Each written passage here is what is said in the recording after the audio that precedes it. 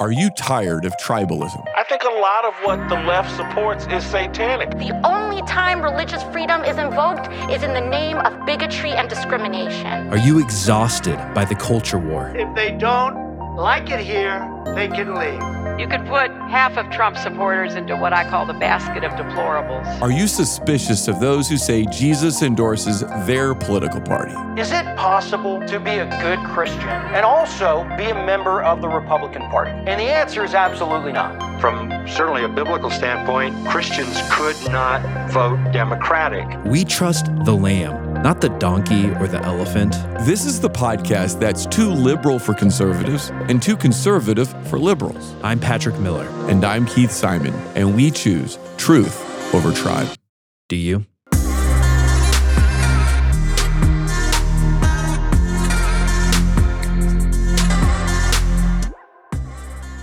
Keith, I didn't tell you I was going to do this because I knew you were going to stop me. But today is actually a big day. Do you know why? Today is a big day? Yes. Okay, what's the date? September 5th, 2023.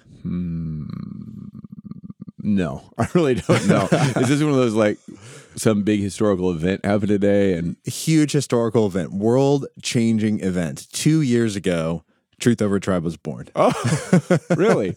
Happy birthday to us. Happy birthday to the podcast. I thought it would be fun, not so much just for you and I to think about the last 2 years, which we won't spend much time on, but just to say thank you to everybody who listens to this podcast, because in more ways than I can count, it has far outstripped what I ever imagined it was going to be in the long run. And I think a lot of that has to do with the fact that people listening to this, it's obviously hitting a niche that we aren't the only ones who feel the way we feel. And you listening to this, you've shared it with friends. You've had conversations with friends about the podcast. And that's given Keith and I this amazing opportunity to honestly have a lot of fun. This has been a fun project. It has been fun. I think when we started it, we thought it might only be fun, right? I mean, that just maybe we get to talk. But you're right. We have met a lot of cool people along the way who have really propelled this podcast, and more people are listening to it. And I think we're kind of starting this movement, hopefully inside the church, but inside our whole community, that is trying to put politics back into perspective and to have a more biblical, Christ-centered faith instead of a political faith. Yeah, I agree. And, obviously I found myself thanking God for both the opportunity to do this and what he's done through it. I mean, the last year, again, this is where I just say things have outstripped what I ever expected. In the last year, we've had, I think, about 1 million downloads of the podcast, which is a number I can't even mentally conceptualize, if I'm going to be honest. Can I tell a quick story Yeah. that you and I both heard? There was a guy, I would guess he's probably in his late 60s, and he had 2 sons who grew up in the church. And one son kind of stayed with the faith and kept following faithfully after Jesus got involved in a church. The other son moved out of town and went a different direction, predictable direction these days, as he kept withdrawing from the church and now no longer goes. And then the son that had drifted away was on the phone with his father, and he said, "Dad, I found this podcast that you might be interested in listening to. It's called Truth Over Tribe." And the funny thing about it is the father had already been listening to it, but this son found it. And the reason he was excited to share with his father is because he was seeing a new way to follow Christ that wasn't so political and reactionary. And when I say political, I mean partisan, right? And so reactionary to what was going on in the world. It wasn't angry. It was a different way to follow Jesus, intelligently, humbly, open to learn. And so it was really a doorway for this guy to re-energize and reconnect with his faith and with his dad and his brothers and his whole family. So it's just kind of a cool story like that motivates us to keep going. I feel like we have a number of stories like that, people who've even reached out to us and asked us to help them find churches or communities where they can get re-engaged in their faith because they left for the reasons that Keith laid out. And so, again, thank you so much for listening and being on this team with us and part of the journey alongside us. We're excited to see what God does in the future. And with that fine introduction, how about an abrupt shift? Yeah, we got to get to it because we got a lot to talk about today. It's going to be long. If you tuned in to the Republican debate the other night, and by the way, I tried, and after like 5 minutes, I was like, okay, I can't do this. But I did hear the opening question of the debate, and let's just start with it. Here's the opening question of the Republican debate. As we sit here tonight, the #1 song on the Billboard chart is called Rich Men North of Richmond. It is by a singer from Farmville, Virginia, named Oliver Anthony. His lyrics speak of alienation, of deep frustration with the state of government and of this country. Washington, D.C. is about 100 miles north of Richmond. These rich men north of Richmond, Lord knows they all just want to have total control. Want to know what you think, want to know what you do, and they don't think you know, but I know that you do, 'cause your dollar ain't shit, and it's taxed to no end, 'cause the rich men,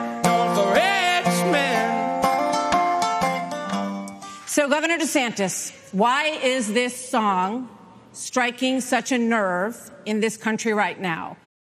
I bet a lot of people heard that question and they didn't know who Oliver Anthony was. When did you first come across him, Patrick? My first introduction to Oliver Anthony was on Christian nationalist Twitter. So really?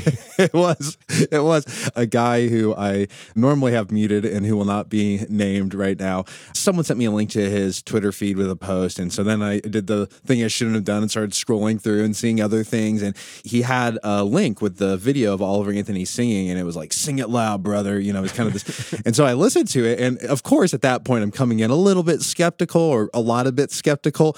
I wasn't a total fan of the song when I first listened to it, and we can get into that later. But there was a lot of it that I liked, and I thought, this is tapping into something. Well, it's the song Richmond North of Richmond. Yeah. And it did. Who are the rich men north of Richmond? Well, that's open to interpretation, evidently. Maybe we'll be able to get into that. Oliver Anthony says they are the people in Washington, D.C. Who are north of Richmond, Virginia. Yes, but I have also heard people say that Richmond was the capital of the Confederacy.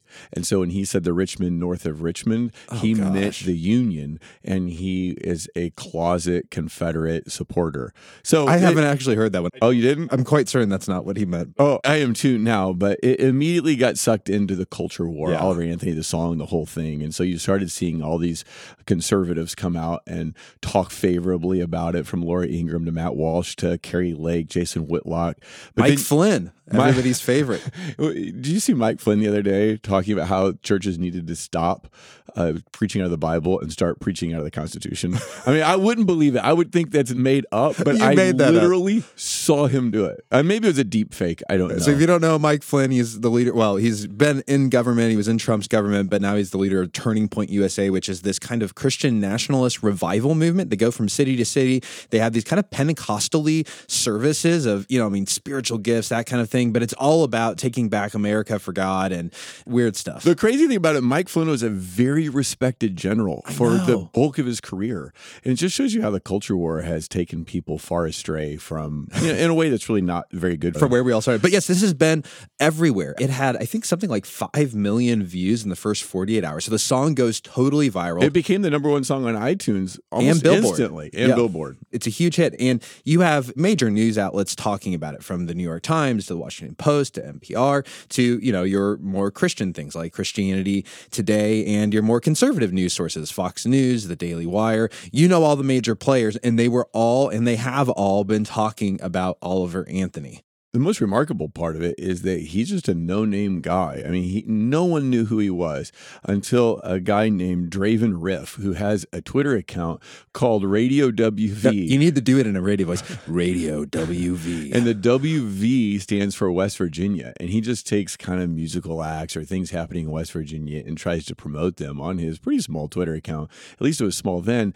And he went to bed. He woke up the next morning after posting this Oliver Anthony song and saw that it had millions and millions of views. It's just one of those things that spontaneously took off, something that wouldn't have happened in a pre-internet or pre-social media time. But Oliver Anthony became the person that everyone is talking about. And I think anytime a piece of art, whether that's music or film, experiences this kind of meteoric rise, especially when you're talking about a no-name recording a video in his backyard, it should really make us ask the question, what about this song has connected to the hopes and dreams, longings, fears, grievances of so many people? What does this song reveal about our moment? And of course, as Christians, we should ask, how does Jesus speak to those same hopes, longings, fears, and grievances? A lot of people I've heard talking about this are trying to psychologize Oliver Anthony, dissect him. What did he mean by this or that? And we can get into that a little bit because now that he's spoken about the song, I think we can talk about that in a more informed way. But that's never been my interest. My interest is always, what are people out there hearing in that song that taps into something inside of them that makes them respond to drive not just this song, but all of his songs into the top 10 of the iTunes charts. That's what's really interesting to me. I sent this song to a bunch of people I know and just said, what is it about this song that is speaking to everybody? And that's the conversation that we want to have today. Yeah, so let me give you a roadmap of today's episode. We will talk about the song itself, what it says, how maybe we should understand it. But again, like he said, that's not the focal point. We'll move from there to talk about its reception, how it's connecting. And we'll start with an interesting group, given the nature of the song, which is its reception by elites. So we're talking about media pundits, journalists, government officials. We want to look at what their response tells us about the song. And then we want to look at the general response of the American populace. Why are so many Americans connecting with it? But let's start with the song itself. And we're going to go ahead and play it right here on the podcast. I'm pretty sure we've qualified for the fair use of copyright. Well, just a little bit heads up warning, if you haven't heard the song, there's some language in it that you may or may not find objectionable. It's the kind of thing that Patrick uses every day around the office, so don't worry about it. But neither one of us, but not so much me. But anyway, I wouldn't play this song for my 7-year-old. So there's your proper warning. I've been selling my soul, working all day, overtime hours for bullshit pay, so I can sit out here and waste my life away, drag back home and drown my troubles away. It's a damn shame what the world's gotten to for people like me, people like you. Wish I could just wake up and it not be true, but it is. Oh, it is living in the new world with an whole soul. These rich men north of Richmond, Lord knows they all just wanna have total control. Wanna know what you think, wanna know what you do, and they don't think you know, but I know that you do, 'cause your dollar ain't shit, and it's taxed to no end, 'cause the rich men, north of Richmond.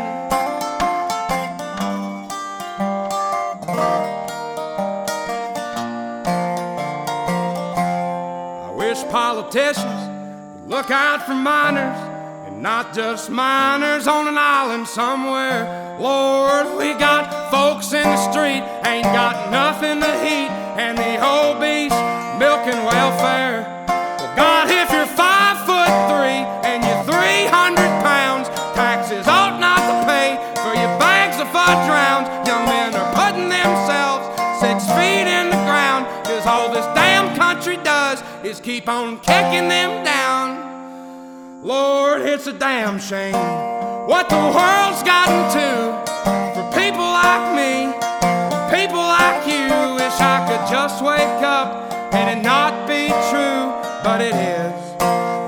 Oh, it is living in the new world with an whole soul. These rich men north of Richmond, Lord knows they all just wanna have total control. Wanna know what you think, wanna know what you do, and they don't think you know, but I know that you do, 'cause your dollar ain't shit, and it's taxed to no end, 'cause the rich men, north of Richmond.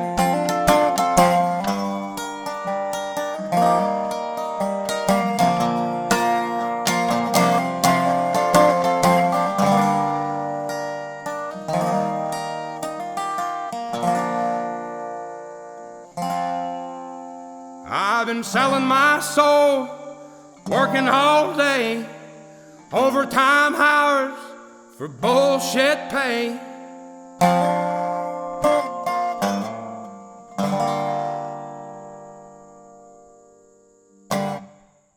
So first of all, let me say this.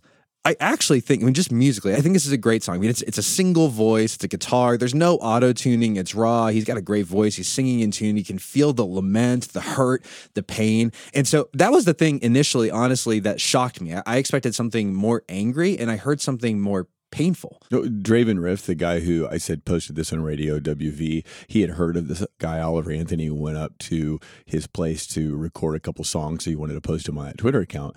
And this one was not done. Richmond, North of Richmond was kind of incomplete. And he heard part of it and he forced Oliver Anthony to finish it before he wanted to in order to post it. So he heard something that you heard, a lot of people heard, that was kind of a soul ache. There's something about it that's deep and passionate. Obviously, this comes out of a tradition, the country Jeremiah, raging against the powerful for taking what little the poor have. It's a very Nathan and David situation if you're a Bible nerd like me. But, I'm thinking about people like Johnny Cash, Pete Seeger, and Woody Guthrie. And I actually think Robert F. Kennedy, every Democrat's favorite Democrat to hate or love, I'm not sure. No, every Republican's favorite Democrat. Every Republican's favorite Democrat. That's the way to say it. That's good. I think he actually got the measure of the song, even though he might be one of the rich men in Richmond. This is what he...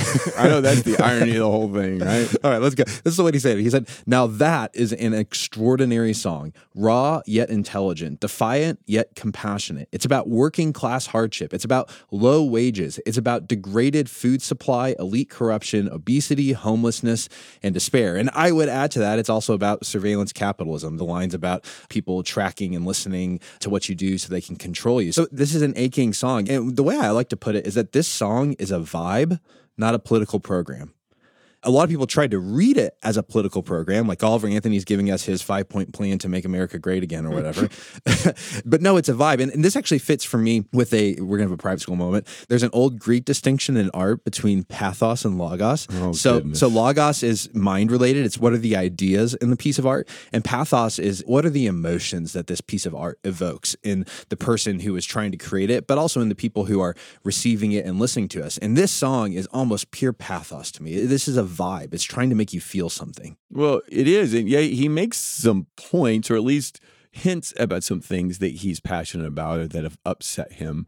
Some people have wanted, like you said, to make a political program out of it, and that is silly. And yet there is a history of songs being used in politics, right? Think about Yoko Ono and John Lennon and all the Give Peace a Chance, or Bob Dylan's song, Times Are A-Changin'. That's one of the best songs, our most popular songs in history. And the idea that times are changing is, hey, look, everybody, the morals of our world are changing and you need to get on board with them. Kind of a right side of history song. Yeah, and to say that it's pathos doesn't mean it doesn't have a message. I mean, the message fundamentally seems clear to me, and it's this, that the game is rigged. I'm trying to do everything I can. There's nothing I can do to succeed, to get what I feel like I deserve or just need to have a basic, simple, happy life. And someone's got to do something about it, but no one is. This is just the way it is. Well, yes, that's what we're going to get to a little bit later. This is a song about class warfare, about somebody who has given up because the system doesn't work for them. And that's his community. Those are the people he knows and went to school with and worked with in the factory. And he's angry and hurt and discouraged. And that's what I think resonated with so many people, because so many people feel like the system is rigged against them. Yeah, we're already going there. But to talk about what the song means, I always think the best way to do that is by listening to the person who created the piece of art and let them explain to you what they were trying to communicate. And thankfully, we now have a better idea from Oliver Anthony what he was trying to do. But let's start here with who Oliver Anthony is. First of all, that's not his real name. His name is Chris Lunsfield. I think his pseudonym is much better. Oliver Anthony. Well, it's his grandfather's name, right? And he just took it a couple years ago. It's kind of a professional I think a few name. months ago, he really embraced it as a professional name. And he grew up in a 2-parent family, although I think it was a blended family. His mom was a realtor. His dad ran a junkyard. But he dropped out of high school, eventually got his GED, and spent his 20s all the way up to contemporary, I think he's in his mid-30s now, working in factories and specifically paper mills. And so he's talked a lot about how he had to work night shifts, 12 hours a day. He's making $14.50 an hour. It's hot. It's miserable. And he lives in a $750 camper on a piece of property that he got a mortgage on from the bank in 2019. A lot of people were initially critical because it was reported that he lived on 90 acres. And they're like, well, it doesn't sound like a guy who's, down on his luck or something. But then it turns out that he owes a lot lot of money on that. And like you said, lives in a camper with a wife, 2 kids, and I read that she's pregnant with their 3rd child right now. And by the way, that 90-acre property costs quite a bit less than what most starter homes would cost to begin with. Right, it was under $100,000, I believe. But he was working the night shift, like you said, and that's always been said to be the hardest shift to work because you just lose connection with a lot of people in your family, your community, because you're working these weird hours. And maybe that was part of the reason that he kind of started to slip into this depression and even having suicidal thoughts. That's when he started picking up the music, and the music he would hoped would be kind of healing to bring him out of that dark spot. He also started recording music because he thought he was going to die. And he didn't want it to be forgotten or left. And not necessarily because he was going to kill himself, but because he was having some serious health issues as a result of his depression, and clearly just someone dealing with his own mortality. It's probably also worth noting that according to his interview with the Free Press several months ago, he had some sort of experience with God. He's said he spent his whole life wrestling with the idea of God and just recently came to believe in him. Now, I don't know that he's a Christian or what that entails. Joe Rogan said that he gave his life to Jesus. Now, I don't know what Joe Rogan. Joe Rogan said that? It was clearly affecting Joe Rogan. He says 3 months ago, he gives his life to Jesus. He's trying to get over addictions. He's trying to get sober. He says, just clean me up and I'll be for you. And now 3 months later, it's a little bit health and wealthy. I saw just the other night that he appeared at Joe Rogan's comedy club in Austin. So it was a surprise guest. People are there expecting comedy. And then at some point in the night, they introduce Oliver Anthony and he walks out. So maybe he and Joe are tight. If you look into some of the stuff, he strikes you as someone who's in that kind of center left, center right, not quite. I don't even know where to put people like Joe Rogan. Kind of heterodox. Yeah, heterodox thinkers. Hold views that don't normally go together. But in some sense, that's refreshing because they're not towing a party line. Yeah. Even if it's a little bit inconsistent to me. Okay, so let's get into the question that I think a lot of people are discussing in the news, on podcasts, which is, what is Oliver Anthony's political program?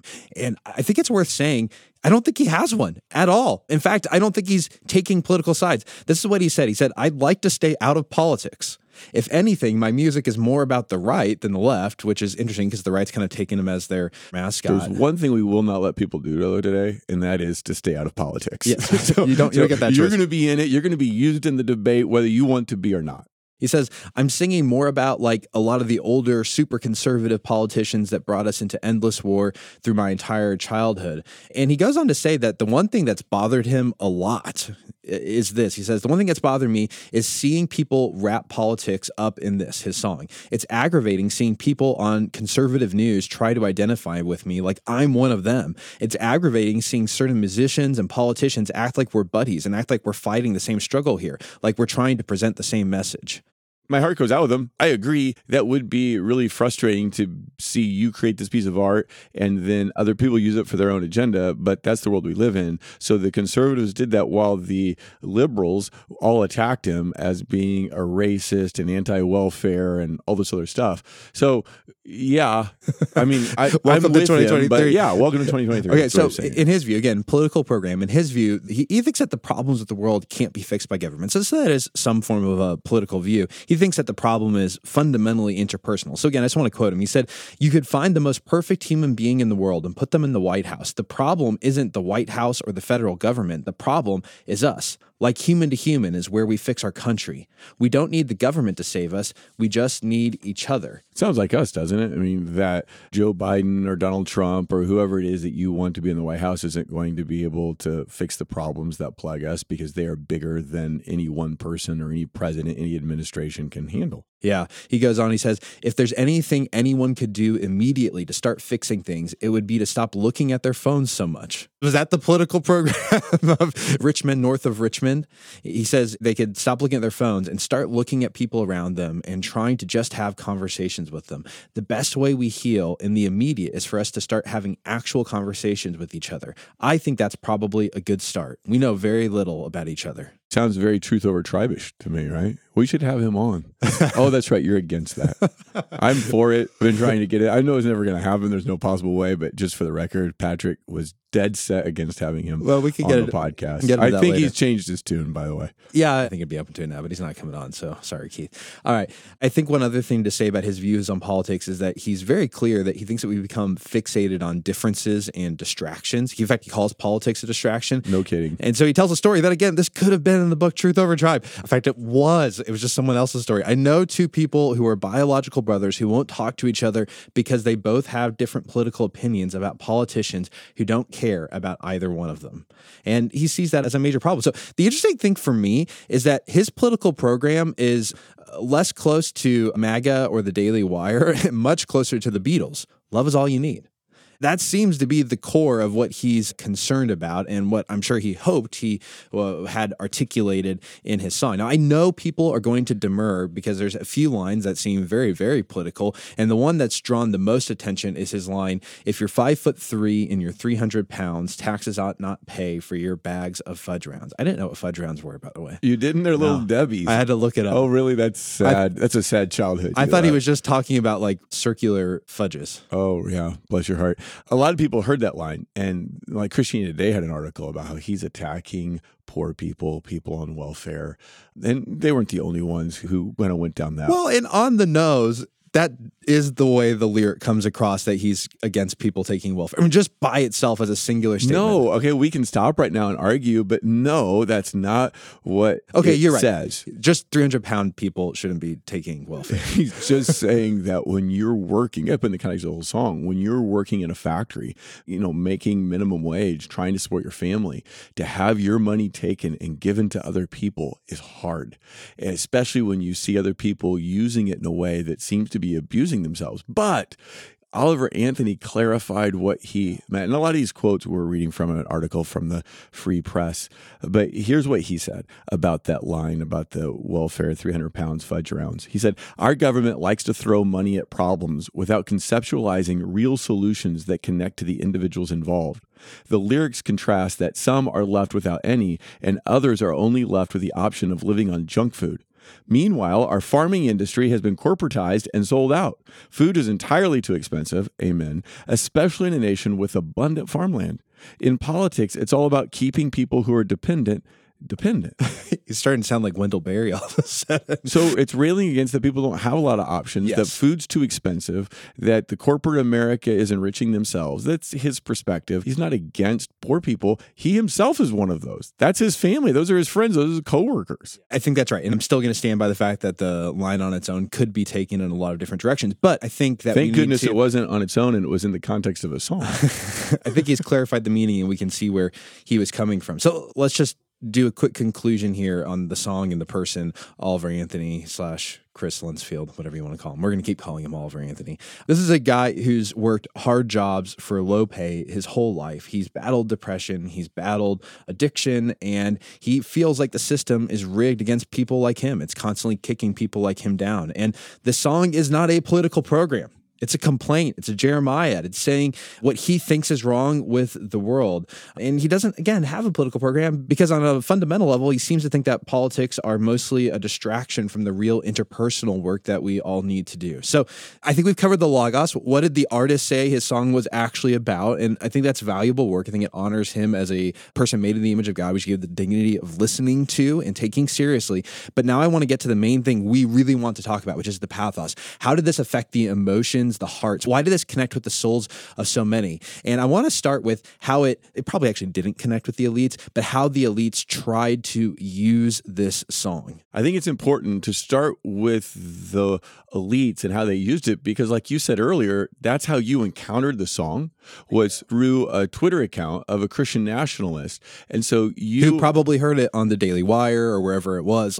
Well, who knows? But you heard it in that context. And so it framed the song in a particular way. And depending on where you encountered the song, you probably read into it different meaning. So we should start with how the elites did it, and then in the next part talk about how just average people like you and me. Yeah, and I do think this is a classic tale of oppositional politics where one side claims something, this guy's on my team, and the other side immediately says, well, if you like him, we hate him, and we're going to tear him down. So let's start with the people who said, we're team Oliver Anthony, he's one of ours, he's our new bard singing our song in our cause. And I think the best place to start with this is going back to the Republican primary and listening to Ron DeSantis' response to the question about why he thought America connected so well with Oliver Anthony's song. If you are working hard and you can't afford groceries, a car, or a new home while Hunter Biden can make hundreds of thousands of dollars on lousy paintings, that is wrong. We also cannot succeed when the Congress spends trillions and trillions of dollars. Those rich men north of Richmond have put us in this situation. And finally, now, that's not the full response from DeSantis. He focuses primarily throughout his response on middle America, which I find interesting because I don't think Oliver Anthony's song is really about middle America. I think it's about blue collar, rural poverty, that part of America. But here's the key that stuck out. Did you notice what he said? He didn't say the Richmond north of Richmond. He said it's those Richmond north of Richmond. In other words, we're the good kind of Richmond north of Richmond, us Republicans, and it's the Biden administration and his whole team gaggle of people. They're the Richmond north of Richmond that you really need to be worried about. Well, and, it's a deft move politically as far as debate strategy, but yet it misses the point that Oliver Anthony is trying to say, because Oliver Anthony is against the people who are elite, who've created a system that works for them. And part of the reason it works for them is they keep people on the bottom of the social class and economic classes divided.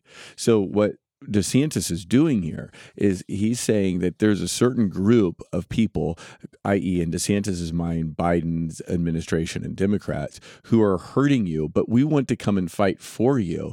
But I think Oliver Anthony and a lot of working class people are right to be suspicious, because you have to ask the question, is someone like Laura Ingraham or Ben Shapiro or whoever your favorite media pundits are, or maybe like a Ron DeSantis and whoever your favorite conservative politicians are, do they really know the life of the working class? I know they all pretend like they do, and maybe some actually do. Laura Ingraham grew up in the whitest, elitist neighborhoods imaginable, so we can at least speak for her. I mean, yes. I didn't read her biography. You'll have to share it with me. But the point that I think you're drawing out here, which is really critical, is that the people who are saying this jibes with our political program, what are they saying it jibes with? Well, I think it's this. There are a lot of people who feel in America like they're losers. Not losers in like the L on your forehead way, but they've lost in a system that's rigged against them. And that political message, that political ideology is what got Donald Trump elected in 2016. And so when they heard this song, they said, this guy's with us. He's our Eric Clapton, he's going to speak our cause better than we can. But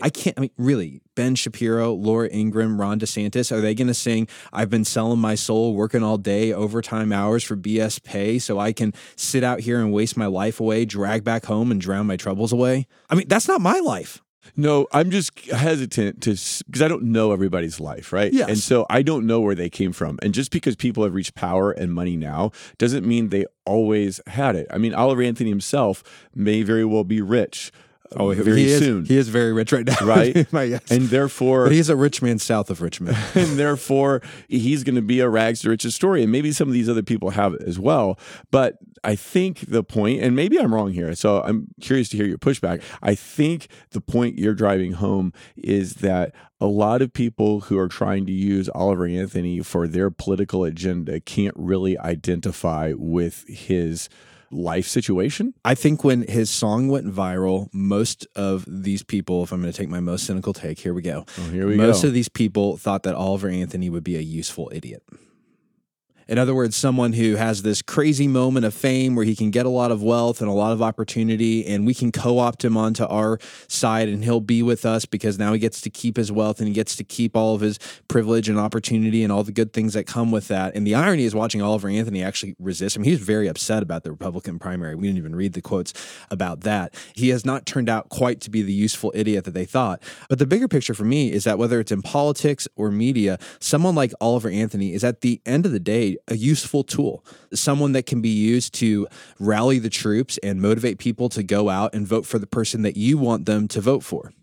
Yes, but so is everyone else. I mean, any incident, anything that happens in pop culture, every politician and every news commentator is trying to use it in a way to further their own agenda. And I can understand why Oliver Anthony would be upset to have his name brought up in that debate and then used by politicians. But he said, I'm talking about every person on that stage. That's what he said. I'm talking about all those people on that stage. And he said, I'm not talking about only about those people. Yes, but and I'm talking those people included. So, yes, them and a bunch of other people as well. But let's go what to the liberals did with Oliver Anthony, because what they did is they said, well, if the conservatives are for it, then we have to be against it. But how are we going to do that? And what they did is they went after his character, and they said, this man is a racist. This man hates poor people. This man only wants to help the working class white poor.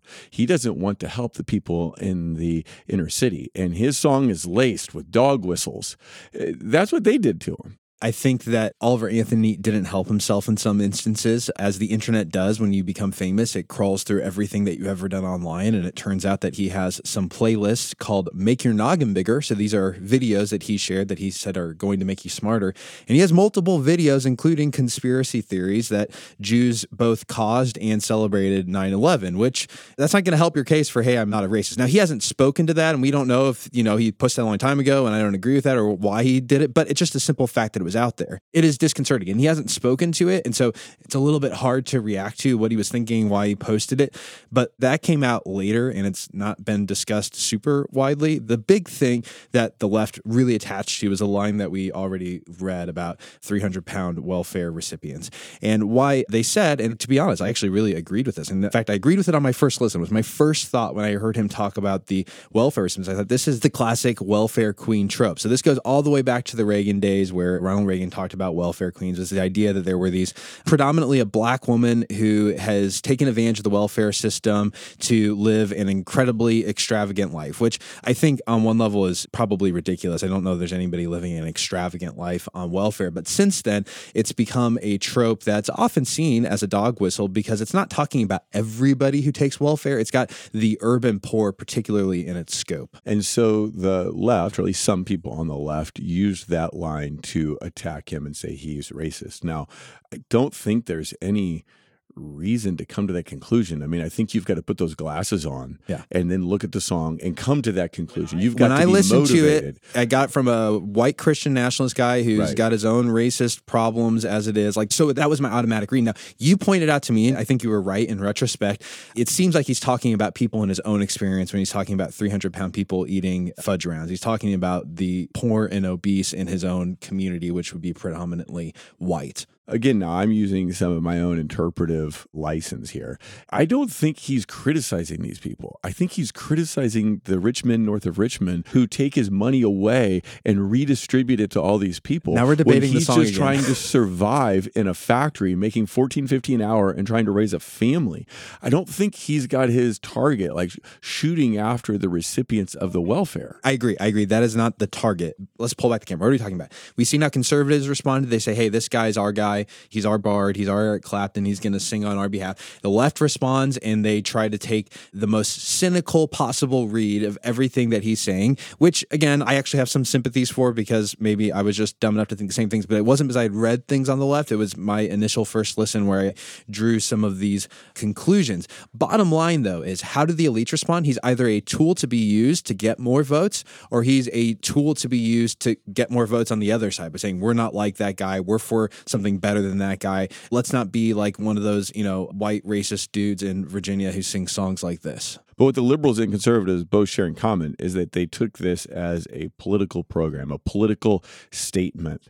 But as we've already talked about and heard from Oliver Anthony himself through those quotes, is that wasn't his intention at all. But of course, like we've said, everything gets caught up in team red, team blue and exploited, which kind of makes Oliver Anthony's point. Here's a guy who's just trying to make it, and people are using him. The elites are using him. And I think both see this song as incredibly powerful, not just because of its virality. There's something about the song that's threatening to them. So one group wants to use it as fuel for their campaigns, and the other group wants to try to neutralize the power by name calling and blaming. And no one really wants to talk about the thing that's supercharging the song's popularity across political lines. And that's the vibe. That's the pathos. That's the fact that there are a lot of people in America who feel like the system is rigged and they're the losers. Again, to quote Oliver Anthony, young men are putting themselves 6 feet in the ground because all this country does is keep kicking them down. Yeah, that's a line from the song. And the reason neither the Republicans or the Democrats want to talk about that core issue is because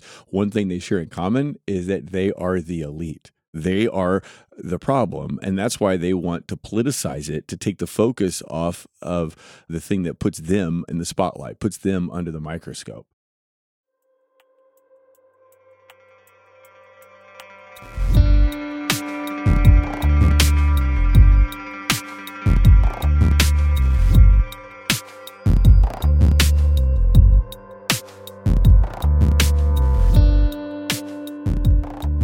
We'll get back to the episode in just a moment, but today I want to invite you to become a partner with us through giving. If you enjoy this podcast and God is using it to change your heart and make you more like Him, I hope that you will partner with us. If you've heard the stories of lives that have been changed, marriages that have been reconciled, church families that have been brought back together, that were divided by political tribalism, and you want to hear more stories like that, again, I hope you'll partner with us by giving. Of course, I wish we could pull off a podcast without any cost, but running these things can be expensive, and your partnership in ministry with us goes a long way towards making Truth Over Tribe sustainable in the long term. If you want to give, click the link in our show notes, or you can go to choosetruthovertribe.com/give. That's choosetruthovertribe.com/give. I hope you'll partner with us in this gospel-centered ministry to glorify Jesus by fighting tribalism in our churches, in our communities, and in our families.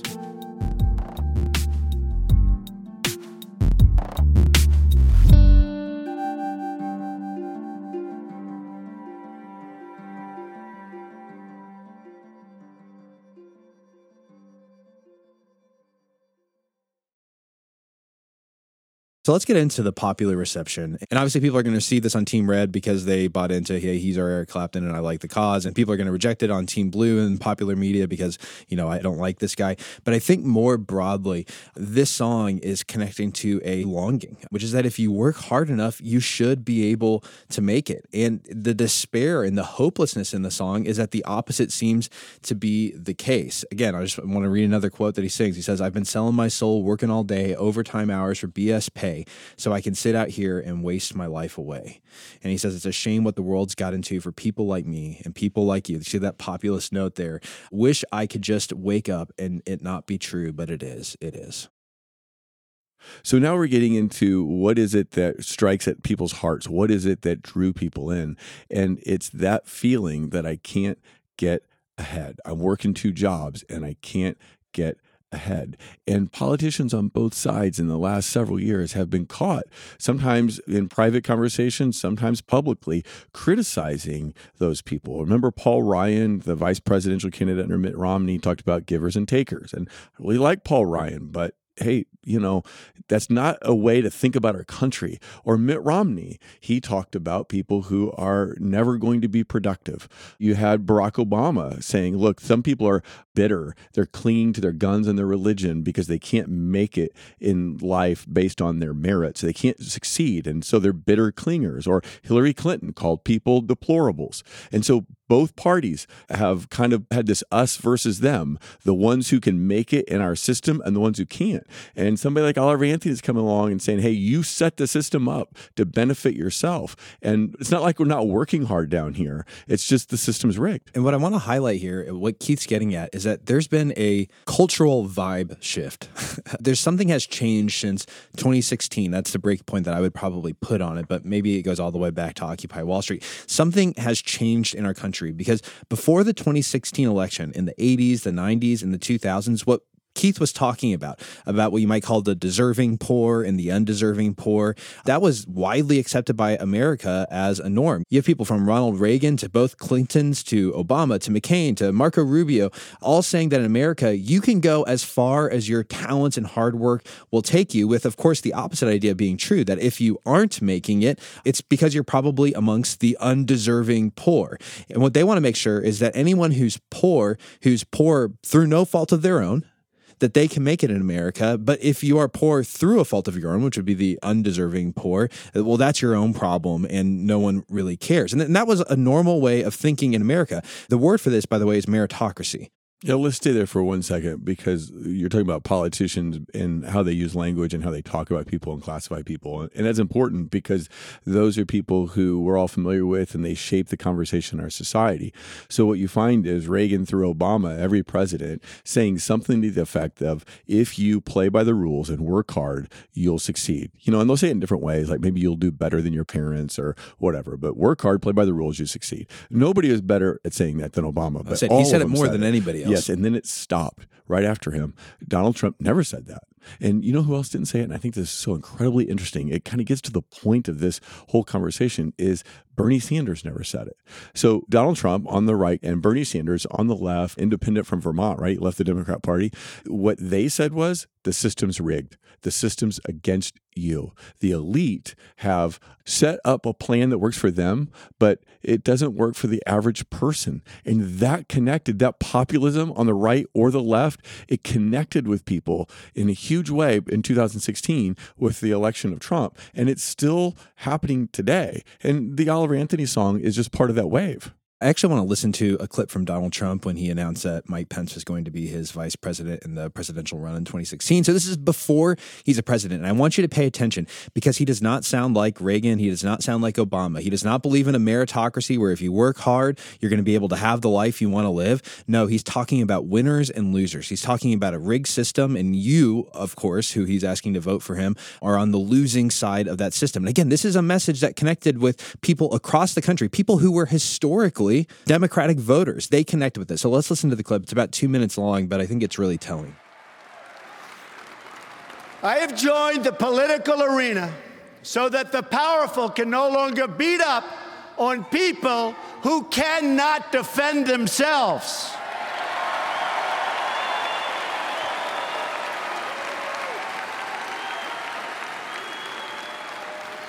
Nobody knows the system better than me.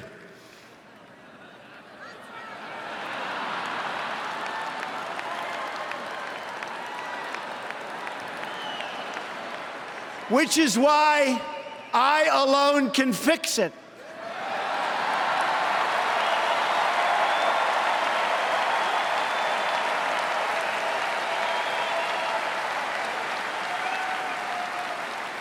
I have seen firsthand how the system is rigged against our citizens, just like it was rigged against Bernie Sanders. He never had a chance, never had a chance.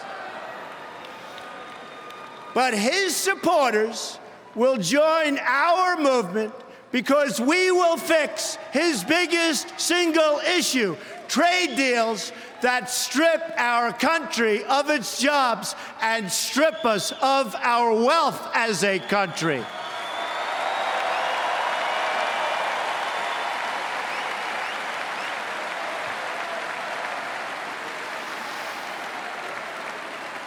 Millions of Democrats will join our movement because we are going to fix the system so it works fairly and justly for each and every American.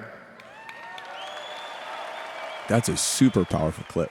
Because you notice how he brings in Sanders and Democrats to fix the country against the elites who are taking jobs overseas to pad their own bank account. He called his own home run. I mean, that's what that clip was, if you think about it. Because he named it. These people will come with me because they understand the system is rigged and they're the losers. And I am the person who knows the system well enough to actually fix it. And when you compare what Hillary Clinton was saying, that's when it really stands out. And you see the contrast because she hadn't picked up, like a lot of people hadn't. I'm not blaming her. She just hadn't picked up that the whole mood and vibe of the country has changed. So she's saying stuff like this. Here's a quote. Our campaign is about the fundamental belief that in America, every person, no matter what you look like, who you are, who you love, should have the chance to go as far as your hard work and dreams will take you.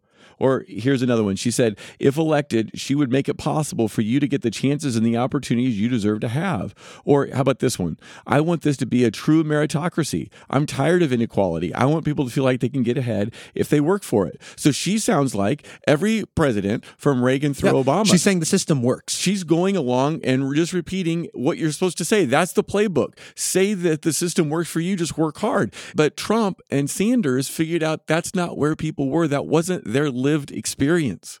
It wasn't the vibe. The vibe is exactly what Trump said. The system is rigged, which, of course, is what Oliver Anthony is saying, which tells us that vibe from 2016 to today, it hasn't changed. There are still a lot of people who feel as though America hasn't lived up to his promises. And so I think Oliver Anthony's song is most fundamentally a Jeremiah about the failure of meritocracy. This idea that if you work hard, you'll be able to have a good life, have what you want, have what you need. It puts to a musical expression the feeling that America's across the class divide and even political divide, as we saw Democrats voting for Donald Trump in 2016 and again in 2020.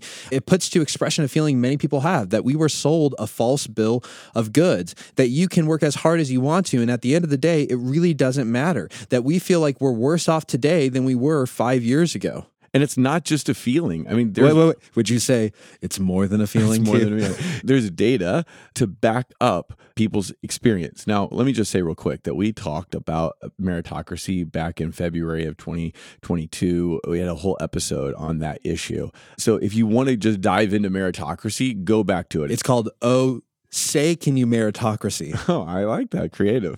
February 2022. We can't take credit for that. That's our friend Rebecca. She helps us come up with all of our titles, and she's so creative. Yeah. So if you want to just dive into meritocracy, and I love talking about it, it's one of our better episodes. Great episode. I'd go back and listen to it. But I want to just bring a little bit into this conversation so you can see that people have real reason, because maybe you're part of the population, like Patrick and I, the system does work for us. And so you look at an Oliver Anthony and you can't really understand where he's coming from. So let's just say that people are advancing up social classes at a much slower rate. Fewer and fewer people are able to go from poor to rich or poor to middle class. America has become more of a caste system, not based on race, but based on economic opportunities and educational opportunities. Did you know that the elite universities used to, not that long ago, take a high percentage of people who applied to them?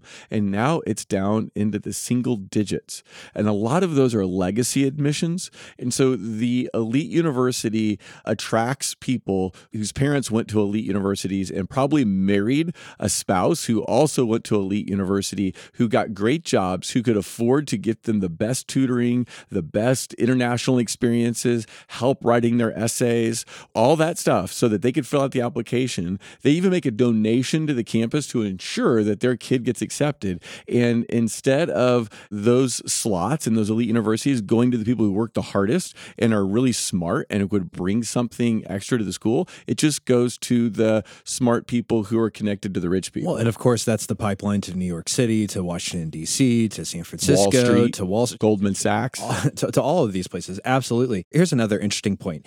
Let's say you are someone who grew up in poverty and you say, I want to move to a place where I have the best chance of having a better life by the end of my life, and my kids have a better chance of having a better life. Well, don't move to America. You'd be better off moving to Canada or to the Netherlands, or this one's going to hurt a little bit, moving to China. You can go live with the communists and you have a better chance of raising your social class and status. But I think it's also worth noting that rich Americans are rapidly getting richer. Middle America is slowly getting richer. So middle America is better off today than it was in 1979. So I'm looking at a study, by the way, that's comparing 1979 to 2019, but uneducated Americans are getting poorer. So back in the day, you could graduate from high school and go work at a factory and make a good living that could support a family, but that is no longer the case. The reality is, this is according to the Congressional Research Service study that was done in 2019, so during Trump's presidency. This is what it says, this is a quote, real inflation-adjusted wages at the 90th percentile increased. So these are the wealthiest Americans, increased over 1979 to 2019 for the workforce as a whole and across sex, race, and Hispanic ethnicity. And it goes on to say real wages rose at the top of the distribution, whereas wages rose at lower rates or fell at the middle and bottom. So if you were at the top, you're making more. If you're at the middle or bottom, there's a chance that your wages were falling. And this last one's important. Wages for workers with a high school diploma or less education declined in real terms at the top, middle, and bottom of the wage distribution, whereas wages rose for workers with at least a college degree. So there are a lot of people in America who they can look at their parents and they can look at their life and they can say, I am worse off today than I was a long time ago. I even say this as someone in the middle class. I mean, when you look at inflation today and how much it costs just to buy groceries and gas and other things, I feel it. And by the way, I'm someone who's pretty well benefited from the system. So here's my conclusion to what you just said. You are for making America great again. I think you just laid out a great case to make America great again. I mean, you got your hat on over there, your Trump t-shirt. I just red-pilled myself.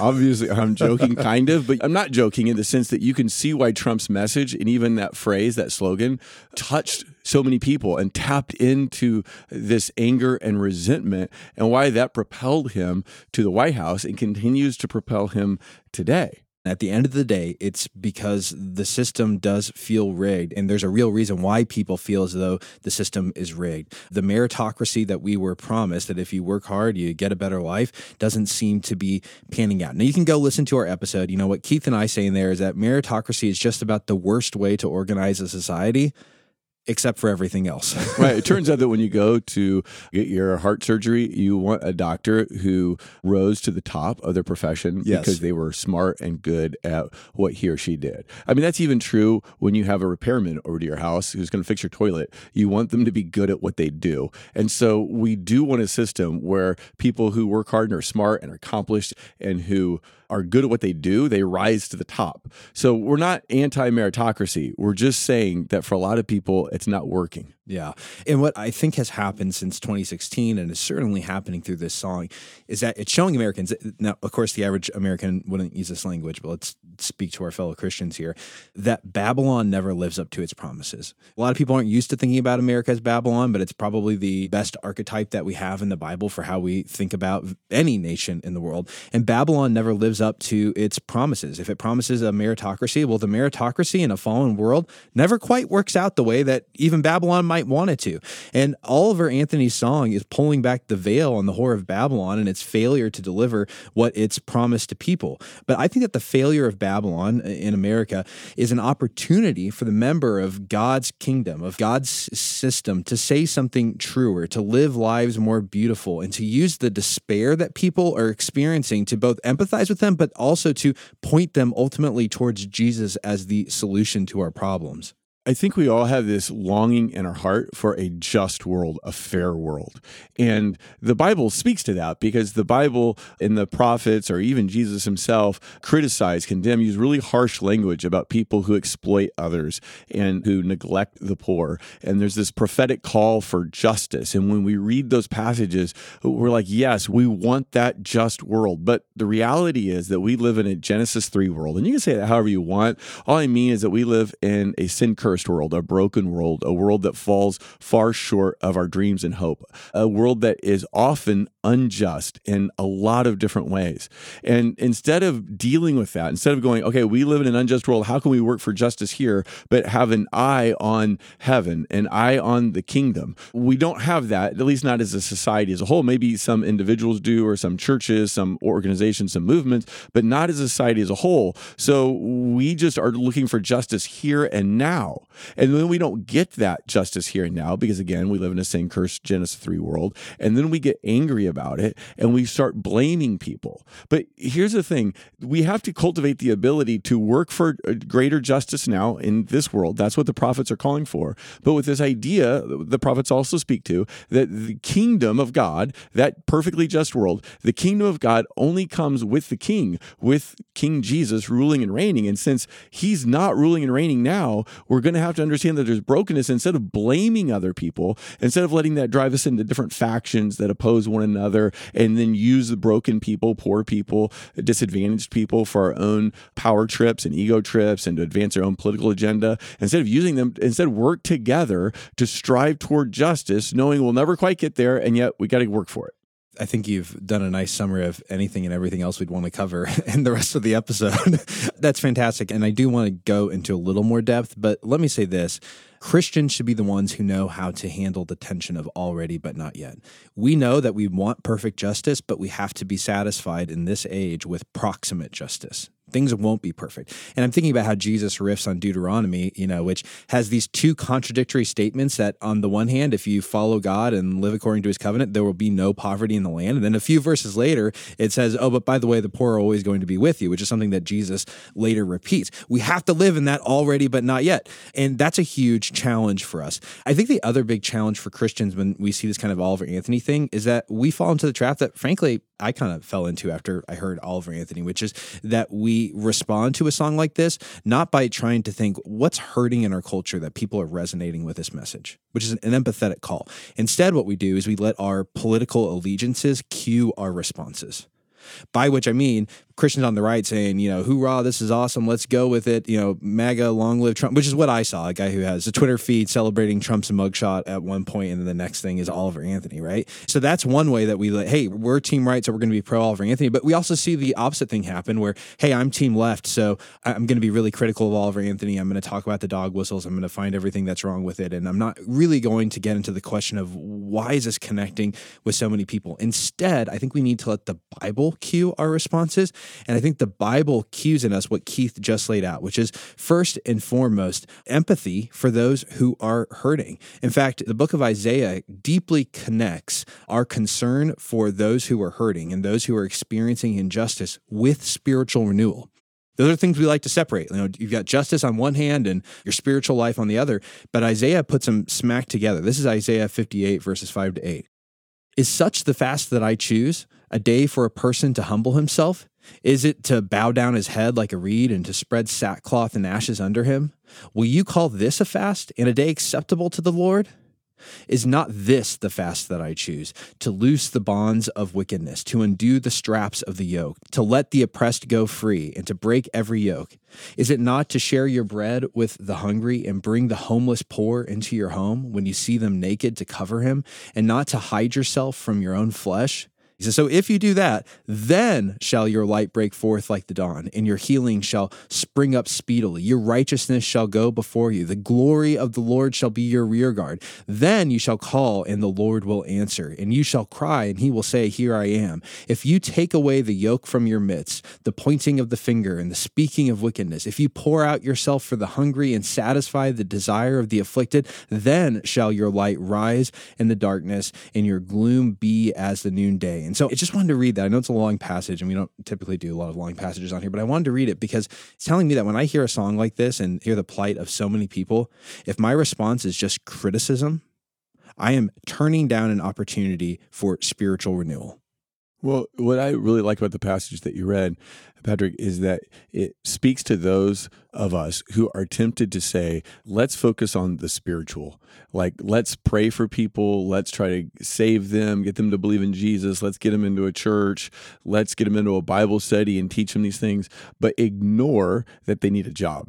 Ignore that there may be a single parent kind of struggling to get by, and ignore even some of the systemic problems in our society that keep them from being able to thrive and flourish in their whole life. And what God is saying there in Isaiah 55, I think, is if you do all these prayers and you have this fast and you offer all these sacrifices, but you're not trying to work for justice and on behalf of people who are disadvantaged and marginalized, then God's like, I don't even want to hear your prayers. Like, get those out of here. They're not real. They're not genuine. Amos 5 says exactly that. I despise your feast. So that was a normal religious celebration back in the day. We have communion now.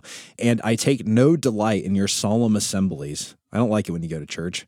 Even though you offer me your burnt offerings and grain offerings, I will not accept them. And the peace offerings of your fattened animals, I will not look upon them. Take away from me the noise of your songs. I hope God doesn't say that about my worship. To the melody of your harps, I will not listen. And then he says this, but let justice roll down like waters and righteousness like an ever-flowing stream. That's exactly what Keith just laid out. And it's a theme that runs throughout the prophets, that there's a way to have a kind of false religion that looks very pious, that looks very religious, that reads the Bible and does the prayers, but it doesn't care for those who are needy, for those who are deeply hurting.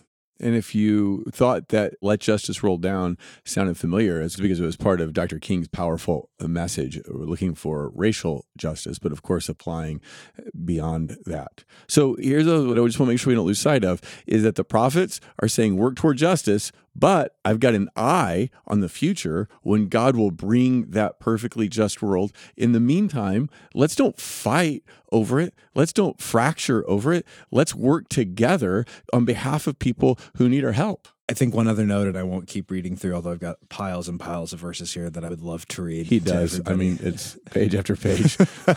Pick one more. I think something else the prophets do is give us laments. They give us language with which we can empathize with those who are hurting, those who are on the margins, those who have experienced injustice. You know, if you want to go pick those up, Jeremiah 22, 13 to 14, Micah 6, 10 to 12, these are some great passages. But the prophets also confronted systemic injustice. When justice is woven into how we actually operate our society. Again, you can find this in Isaiah 5, verses 18 to 23. I just love this one part where he says, woe to those who call evil good and good evil, because it speaks so clearly to our moment. But it's not just that. The prophets don't just give us a voice to lament in, they also call us to seek justice, which is what we've been highlighting. Amos 7:14 says this, seek good and not evil, that you may live. And so the Lord, the God of hosts, will be with you, as you have said. Hate evil and love good and establish justice in the gate. And by the way, the gate was like the ancient courthouse, so that's a very political statement. It may be that the Lord, the God of hosts, will be gracious to the remnant of Joseph. And so I'm kind of circling back to where I started.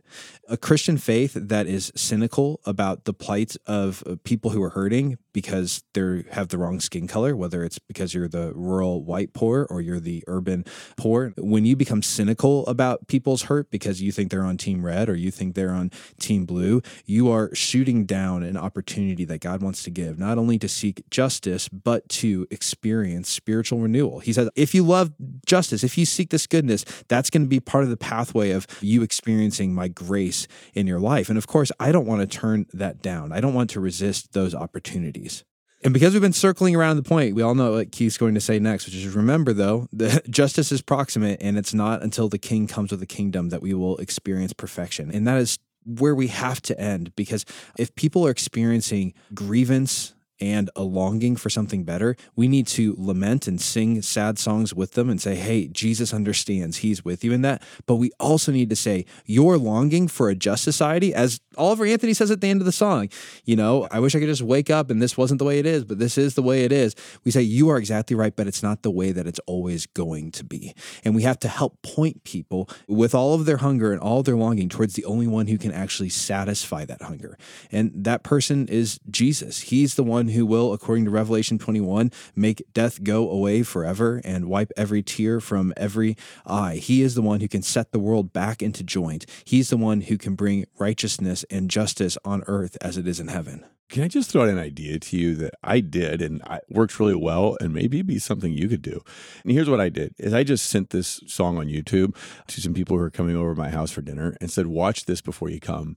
And then when they got there, after we were kind of eating dinner, I just said, let's discuss this. Let's watch it one more time together just to refresh memories. And then let's just talk about this. Now, what I found is that some people hadn't heard it. Some people didn't know any background about Oliver Anthony. And some people had been watching it pretty closely and carefully. And I wanted to talk about why had this song received such an incredible reception? Why did it rise up on the iTunes charts and all? But what it did is opened up a conversation into God's concern and God's heart and how we should respond as Christians. There were some people who were Christians in that conversation and some people, I don't know where they are spiritually, but it led to a really good conversation. So if you're looking for opportunities to go a little deeper with some friends or to have conversations that could be contentious, but to do it in a more hopeful, productive way, this might be a way to do it. Yeah. So concluding thought, we are at the moment living in a decadent society that is completely overwhelmed with despair. The American dreams made a lot of promises. Babylon makes all kinds of promises, but it couldn't fulfill those promises. And people are hungry today for justice. They're hungry to be seen and heard and not judged. They're hungry to be healed. And I do think as Christians, maybe it's around the dinner table, like Keith said, our calling is to name that hunger, to empathize with it, to work as far as we can, as far as it is reliant upon us, to alleviate those pains as a way of pointing towards a future age when Jesus will fulfill his promise to set the world back into joint. That's what we have to do. Thanks for listening. If you found this podcast helpful, make sure to subscribe and leave a review. And make sure it's at least 5 stars. Stop. No, just be honest. Reviews help other people find us. Okay. At the very least, you can share today's episode. Maybe put it on your social, your favorite text chain. And if you didn't like this episode, awesome. Tell us why you disagree on Twitter @TruthOverTribe_. We might even share your thoughts in an upcoming newsletter.